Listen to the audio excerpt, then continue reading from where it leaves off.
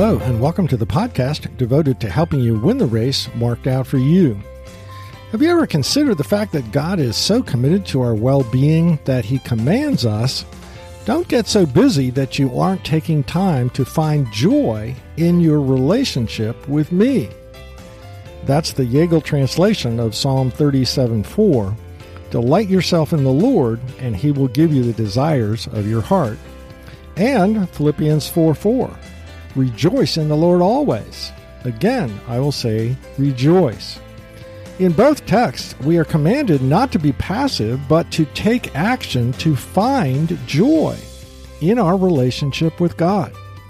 This episode focuses on enjoying God because of who He is as the one who has adopted us into His family, becoming our Father.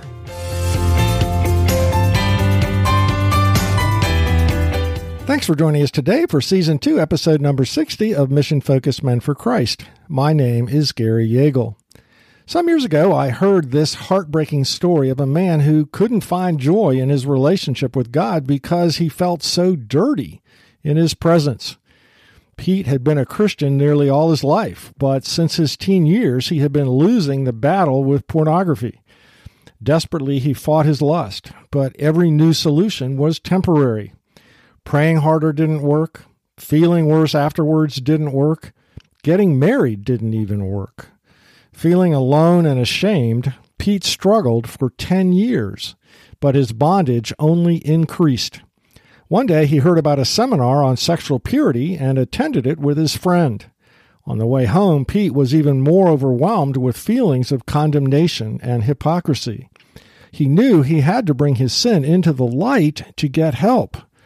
But the thought of his wife and daughters finding out about his secret life was too humiliating to consider. The next weekend, Pete committed suicide. Pete, like many men who have shared their failures in battling lust with me, felt like God's basic attitude toward him was disgust. After all, God is holy. He made sex between a husband and wife to be a beautiful, sacred thing. And polluted images that Pete could not resist were corrupting his heart and disgusting God. Terrified that his wife and daughters might find out, the shame in Pete's heart racked his heart so much with pain that he chose the relief of taking his own life. Satan, the accuser of the brothers, had won another victory. How can we find joy in our relationship with God when we know that we are so filthy in our sin that our very presence fills Him with disgust? We can't. The starting point for enjoying God is knowing that He enjoys us, which only happens if we succeed in taking an understanding of grace, the gospel, from our heads down into our hearts. Grace means that we are justified, declared righteous by God, the upholder of the justice in the universe. And that means we are clothed in Christ's righteousness. That means He does not see the nakedness of our evil heart and actions. Isaiah foresees this work accomplished by Christ and describes this day. He writes, I will greatly rejoice in the Lord. My soul shall exult in my God, for He has clothed me with the garments of salvation. He has covered me with the robe of righteousness. As a bridegroom decks himself like a priest with a beautiful headdress, and as a bride adorns herself with her jewels. God sees those who are in Christ as a beautiful bride. J.I. Packer, author of the classic work Knowing God, writes, Justification, by which we mean God's forgiveness of the past together with His acceptance for the future, is the primary and fundamental blessing of the gospel. It is a great source of joy. Yet Packer goes on to say, but this is not to say that justification is the highest blessing of the gospel. Adoption is actually higher because of the richer relationship with God that it involves. To be right with God the Judge is a great thing, but to be loved and cared for by God the Father is a greater thing. Though the Old Testament saints were saved by grace alone through faith alone, and ultimately only by the work of Christ, as Paul points out in Romans 4, verses 3 through 5, the emphasis in the Old Testament is on separation from God because of His holiness. Now that redemption is fully accomplished, the New Testament writers place enormous emphasis on the fact that Christ followers have been adopted as sons and daughters of the living God into His very family. In fact, Packer goes so far as to say about adoption, the entire Christian life needs to be understood in terms of it. Sonship must be the controlling thought, the normative category, if you like, at every point. This follows from the nature of the case, and it is strikingly confirmed by the fact that all our Lord's teaching on Christian discipleship is cast in these terms. Here's a survey of just a few texts that emphasize our sonship.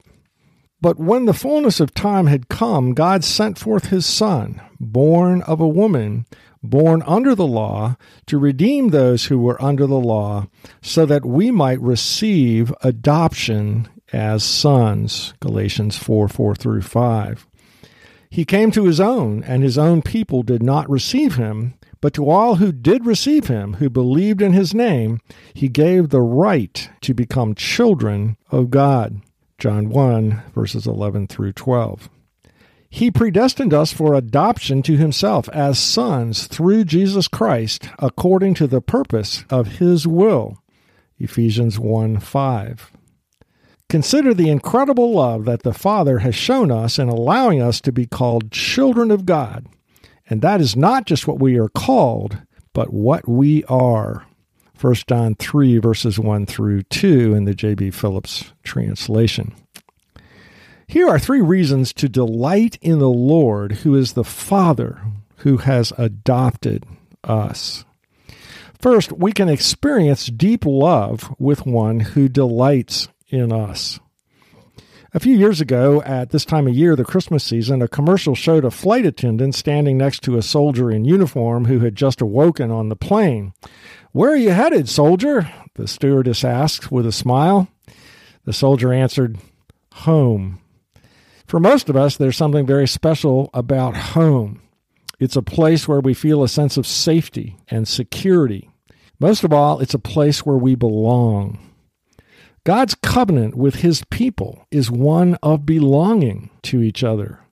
This belonging is expressed in the covenant summary, "I will be their God, and they will be my people," expressly stated in both the Old Testament and the New Testament. Note the possessive pronouns, their God and my people. Belonging is the essence of God's covenant with Abraham and is restated, for example, by God when He explains Moses' mission to him. "Say therefore to the people of Israel, I am the Lord, and I will redeem you with an outstretched arm and with great acts of judgment. I will take you to be my people, and I will be your God." From Exodus 6. Jeremiah's prophecy that Hebrews tells us is fulfilled in Christ was, "For this is the covenant that I will make with the house of Israel after those days, declares the Lord. I will put my law within them, and I will write it on their hearts, and I will be their God, and they shall be my people." Belonging to God as our covenant Lord is intimate and personal, writes Paul, who says, "For you did not receive the spirit of slavery to fall back into fear, but you have received the spirit of adoption as sons, by whom we cry, Abba, Father." Paul's decision to use the Aramaic word for father likely stems from Jesus addressing God as Abba in the Garden of Gethsemane. It was the word used by Jewish children and adults for their fathers. It represents a term of endearment, not just legal standing. It reflects the intimacy, the closeness that Jesus experienced with the Father and that Christ followers are invited into. And yet, when we understand the extent of adoption, we realize that it goes even beyond closeness, affection, and intimacy. God's adopted children are His delight. As irritating and aggravating as our children can be, every dad I know understands how this must be true when we think about it. We just enjoy our kids, period. The prophet Zephaniah in the Old Testament goes out of his way to point out that this attitude of delight in us by God is the promise of the new covenant. On that day it shall be said to Jerusalem, Fear not, O Zion, let not your hands grow weak. The Lord your God is in your midst, a mighty one who will save. He will rejoice over you with gladness. He will quiet you by his love. He will exult over you with loud singing. We are not disgusting to God because of our foul sins. Christ bore all that holy hostility. And now God the Father finds more delight in us than any human proud father can. The sound of our voice directed to him delights him. Talking with him is a great pleasure. Drawing near to him brings him joy. And the more we know he enjoys us, the more we will run to him to enjoy him. The second reason to delight in our Heavenly Father is that he firmly disciplines us in love. According to our Lord's own testimony, God's fatherly relationship to him implied authority. The Son's task is to obey the command of the Father. For I have come down from heaven not to do my own will, but the will of him who sent me, said Jesus, John 6:38. Similarly, Christ followers are to recognize that the frustrations, hardships, injustices, and disappointments we experience in this fallen world are part of God's training plan as our Father. The author of the Hebrews writes, Have you forgotten the exhortation that addresses you as sons? My son, do not regard lightly the discipline of the Lord, nor be weary when reproved by him. For the Lord disciplines the one he loves, and chastises every son whom he receives. It is for discipline that you have to endure. God is treating you as sons. For what son is there whom his father does not discipline? If you are left without discipline, in which all have participated, then you are illegitimate children and not sons. Besides this, we have had earthly fathers who disciplined us, and we respected them. Shall we not much more be subject to the Father of spirits and live? For they disciplined us for a short time as it seemed best to them. But he disciplines us for our good, that we may share his holiness. For the moment, all discipline seems painful rather than pleasant, but later it yields the peaceful fruit of righteousness to those who have been trained by it. To understand this text, we need to understand that there are two categories of hardship that Scripture distinguishes. First, there are painful consequences when we sin. Angry words provoke relational breakdown. Indulging our lusts causes us to subtly withdraw from our wives, leaving her unhappy. Failure to be the spiritual leaders in our homes is harmful to our kids. The painful consequences of our own moral failures are the reproofs of life. They are the splinters we get in our hand by going opposite to the grain of life, transgressing God's command. They constitute God's rebuke of our sin. He is spanking us. The second category of hardship is not caused directly by our sin, but by our race's sin. This is the suffering that comes from living in a fallen world. These are the painful circumstances that we did not bring upon ourselves by our behavior. The disciples did not understand this category of suffering at first. When they encountered a blind man, they asked, Rabbi, who sinned, this man or his parents? Jesus answered, Neither this man nor his parents, but this happened so that the work of God might be displayed in his life. God has ordained these painful trials to build our character through the work of the Holy Spirit in our lives. The author of Hebrews lumps both of these reasons for suffering together under the category of hardship because in both cases God is proving his love for us by employing pain to grow us to maturity. The dad who spanks his 4-year-old son for running in the street is loving him. But so is the dad who lets go of his daughter's bike so she can learn to balance, even though she takes a spill and scrapes her knee. Christian counselors point out that firm discipline from fathers causes a child to become secure. She knows that boundaries are firm, and she must learn to control herself and make herself adjust to reality. On the other hand, a child who is never punished for wrong behavior grows up to be self-centered, expecting the world to adjust to him. No wonder Proverbs 13:24 says, "Whoever spares the rod hates his son, but he who loves him is diligent to discipline him." At some level, 13-year-old Jimmy understood this truth. He wrote this note to his dad. "Dear Dad, I like the way you don't let me get away with much. Sometimes I act mad when I don't get my way, but deep down I'm glad you're strict. I would be scared to death if you let me do anything I want. I like that you and Mom agree on the rules around here. At Tommy's house, if his mom says he can't do something, he goes and asks his dad because he knows his dad will say okay just to get rid of him. And then there's a fight. And kids hate it when their mom and dad fight. I like the way you tell me the truth about everything. When I grow up and have kids, I want to be just like you. Your son, Jimmy." Well, this must have been written on one of Jimmy's better days. But it is a great model for us. Our Heavenly Father disciplines us perfectly, and He is not a wimp. When we push hard against Him, He does not cave. He insists on what is best for us. The third reason to delight in the God who is our Father, who adopted us, is because He loves to provide our needs.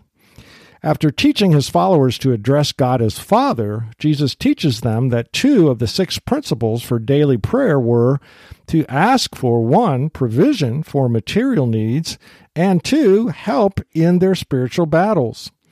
Give us this day our daily bread. Lead us not into temptation, but deliver us from evil. Fathers love to provide for their kids' material needs. Perhaps that is because at the core of masculinity is the truth that Adam's calling was to sweat and spend himself to provide what his family and the garden needed to flourish. Genesis 2:15. When Jesus wanted to appeal to his followers to trust God's provision for them, he reminded them of God's provision for those who weren't even his children. Look at the birds of the air. They neither sow nor reap nor gather into barns, and yet your heavenly Father feeds them. Are you not of more value than they? One of God's names is Jehovah Jireh. The Lord will provide. He loves it when we claim this truth about His nature. But God not only delights to provide for us materially, He wants us to bring our spiritual need for strength to Him as well. Paul pointed to this part of God's nature when describing His thorn in the flesh. Paul said, 3 times I pleaded with the Lord about this, that it should leave me. But He said to me, my grace is sufficient for you, for my power is made perfect in weakness. Therefore I will boast all the more gladly of my weaknesses, so that the power of Christ may rest upon me. For the sake of Christ, then, I am content with weaknesses, insults, hardships, persecutions, and calamities. For when I am weak, then I am strong. God explained this principle to Gideon in Judges 7:2. We read, the Lord said to Gideon, the people with you are too many for me to give the Midianites into your hand, lest Israel boast over me, saying, my own hand has saved me.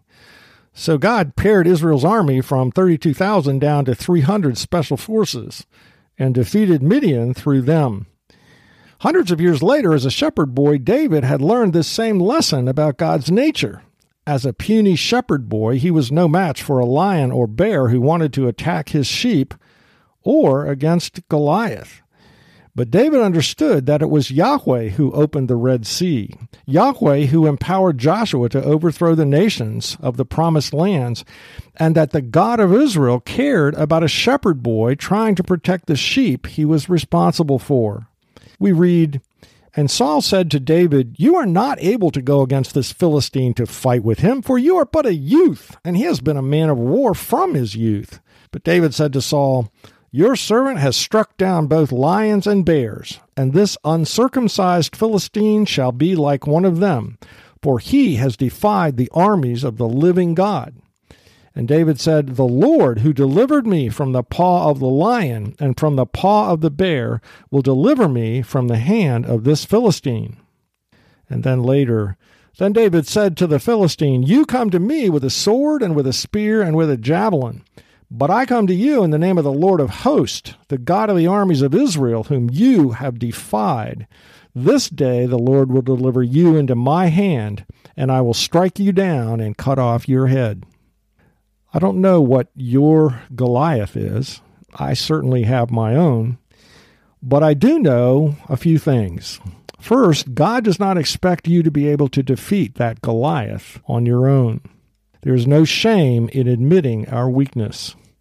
Second, God loves to demonstrate his power in working through our weakness. And third, there is great joy in seeing Jehovah Jireh work in our own lives when we bring our deficiencies to him. John Piper writes, when we humble ourselves like little children and put on no airs of sufficiency, but run happily into the joy of our Father's embrace, the glory of God's grace is magnified, and the longing of our soul is satisfied.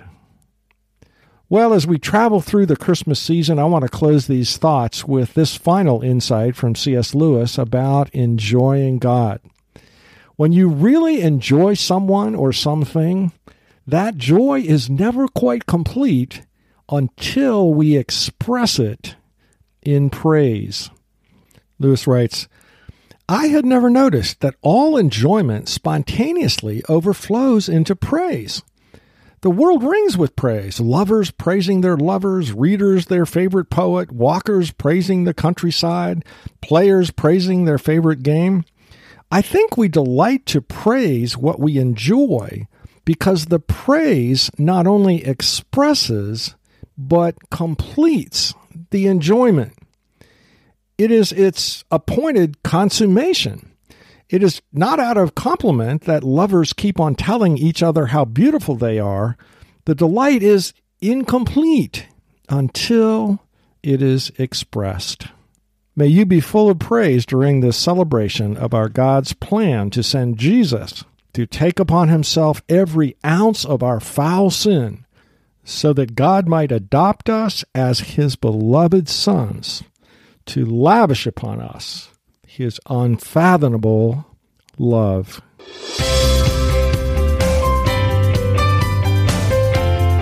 To summarize this episode, as we complete our short series, A Closer Walk with Jesus, we realize that God does not want us to be so busy serving him that we take too little time to enjoy him.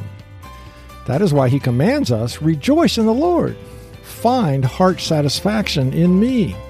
As we dug into the biblical teaching of adoption, we found 3 reasons to delight in God and his role as the Father who has adopted us. The first foundation is the intimacy of calling God Almighty Abba, Father, crawling up onto his lap at times and resting in him. This foundational intimacy is rooted in God's delight in us. We further celebrate God's fatherhood role in recognizing that loving fathers don't passively let their kids have their own way, thereby shaping them into monsters. Rather, they use that authority firmly to train us onto the path of life. Our third observation was that God is a father who loves to provide, who in fact loves to fill our weaknesses with his strength. And finally, we observe that enjoying God is cut short unless we complete that joy by turning our joy into praise.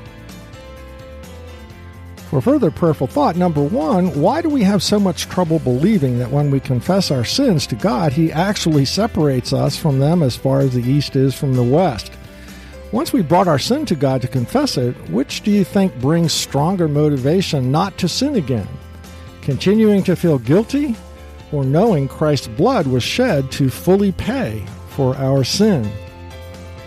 See your show notes for additional questions. Today's podcast, as all podcasts are, is available in printed format on my website, forgingbonds.org. Also on this homepage is a link to an index of past podcast series and episodes that you might want to listen to when you have a chunk of free time. This index link is also in the show notes of every podcast. Next week, while my listeners will be hearing wonderful messages in their churches about the meaning of the Incarnation, I want to go down another path in lieu of what is going on in our culture today.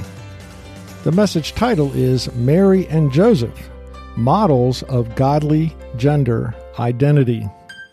Thanks for listening today. If this podcast has been helpful to you, don't forget to tell other Christian men about a podcast that helps them stay focused on their mission from Christ by equipping them and inspiring them each week while they commute or work out.